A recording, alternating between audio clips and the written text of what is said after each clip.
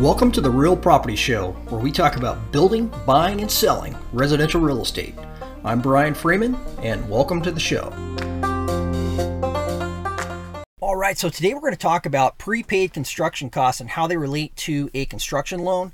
One of the questions that we get a ton is, does the money that we put towards our plans and design and the permits and fees that we're paying before our actual construction loan is funded, does that actually get counted towards our down payment? So, and I want to give you an example of a project that we are right now working on. The loan is almost closed on this, and we're getting ready. I think we're going to start the project maybe in a few weeks or so, once we get the loan closed, and then we can get the grading contractor set up to go out on this project.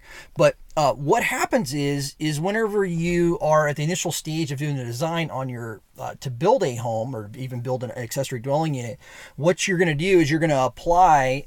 You'll typically apply for a loan, make sure you can get qualified for a certain amount of money, so then we can design the house to meet your budget based on, if you have land, what the cost of land is, site improvements, plus the actual construction of the home, so we can make sure that you're going to be able to qualify for the loan and be comfortable with the amount of money you have to put down on the project. So then what the bank will do is they'll tell you, well, yeah, we can go up to a certain LTV or a loan value, loan to value on the project. And that could say, this particular one was about 10% down, or 5%. This one was 5% down, but you could be, 10%, 20% is pretty typical, even 25%.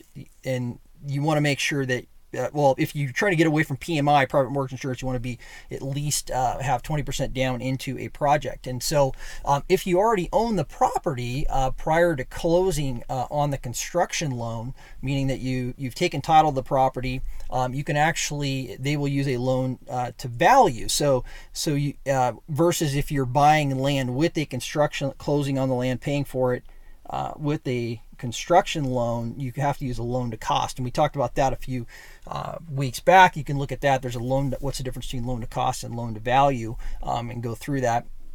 But ultimately, if you own the property, they're going to use a loan to value. So this particular property had a loan to value of, I think it was had an appraised value of $770,000. So the actual loan amount was going to be around $730,000. So they ended up needing to have 5% into this project. It was the minimum down payment that they were being required to have into the project. So what we had worked this client prior, and they had paid for some plans and design that has been happening throughout the process, getting the plans drawn, and then we submitted those to the county, and then the county started processing permits. So in the process of doing that, we're paying plan check fees, we're paying permit fees, and which is water meter fees. There is a chunk of money. So all of these things add up, and in the end, I think the fees were somewhere around $46,000. So that's a little bit more than the 5% that they needed to actually have for their down payment. And as you're wondering, okay, what happens to that money? Because that money was paid, outside of it was just a design agreement. It wasn't actually part of the building contract. So what we do is we actually wrote up this contract for this house to include all of those expenses that are in there, and this is with the lender. So they think the total contract amount was somewhere around $730,000 or $720 something to build this house. So and then we give the lender a billing, or like it's a billing schedule is what we call it, but it's essentially the draws that we get at certain stages of the project when we hit certain completion points with the lender. So the initial draw that comes off of that it's at closing, meaning that when the loan funds initially, so they close and the property construction loan closes, there's an initial disbursement that happens. So this particular bank, which is OneTrust Bank, they will give a 5% disbursement to the builder, and then what they do on that first draw is they will. This particular one was about $87,000, and on that $87,000, that was for permits, fees, design, and then and a few other soft costs on the front end that the client is paying. So what happens is money that they have paid, say that $46,000 for all the plans, designs, and permit fees they've already prepaid, as long as they provide those receipts back to the bank, and they can show proof of payment that that's happened, then what the bank does is they just they count that towards the down payment. So they're not actually having to come and bring more money to the closing in order to get the project done. So they can use that $46,000 as their down payment, and that takes care of it. So what the bank does as far as on the builder side is they actually will reduce, so that $87,000 line item on that first draw, they reduce that down by $46,000. So there's only roughly about 40 grand or so that can be drawn off of that line item, but they still limit that to 5%. So on the initial close, so that money is dispersed and wired into the builder's account, at the initial close of escrow. But it allows that client to, if they had to come out of pocket during the process for plans and design, they do not have to, come up with additional monies in order to get that down payment requirement met with the bank. So, so that's, and then one other thing that comes up a lot is, hey, do I have to have a permit before the construction loan closes? And the answer is no.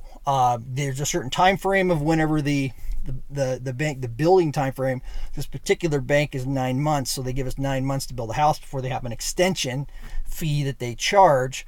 So you just want to make sure that permit is really close to being issued, so when you close, there's not a 2-3 month lag on waiting for a permit, and then it delays that construction loan to where you can't get the project done in time before you have to do an extension. So some banks are very easy to get an extension. It doesn't cost hardly any money at all.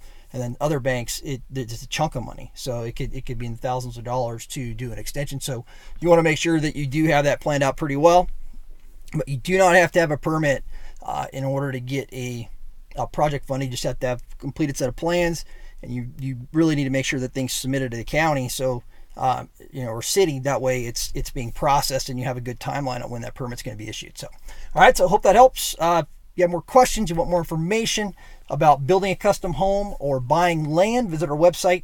You can go to our resources page. We got a ton of information you could download on buying land. We have a how to buy land guide. We have a custom home building cost guide, ADU cost guide, ton of information there. There's also a really comprehensive FAQ page that you can take a look at. It's got a ton of information. So, all right, thanks for your time today, and have a great rest of your day.